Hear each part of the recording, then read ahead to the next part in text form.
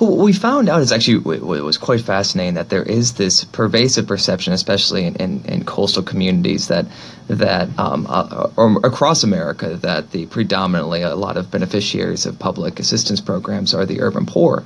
But specifically when it comes to disability, when you take a look at the numbers, the rates of receipt of disability programs are at their highest in rural America. Now, naturally, there are just a lot fewer people in a lot of these communities, so that means that there are fewer folks on disability. There's still the vast majority of people on disability are in urban or suburban communities. But when you get down to these rural places, there seems to be a direct correlation between the size of the community and also the remoteness of it, as also the rate of receipt of disability benefits. What are the racial Go ahead. No, I was going to say that we found, through our analysis, we found that there are 102 counties across the entire country in which, at least at minimum, 1 in 6 working age adults are receiving disability benefits.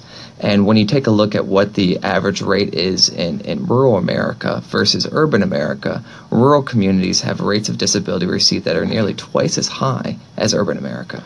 What are the racial demographics of people on disability? Many of these communities that had the highest rates of disability receipt are overwhelmingly white.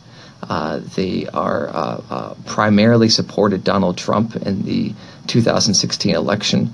And that does challenge perceptions that folks who are on the public dole are really rooted in minority communities. I mean,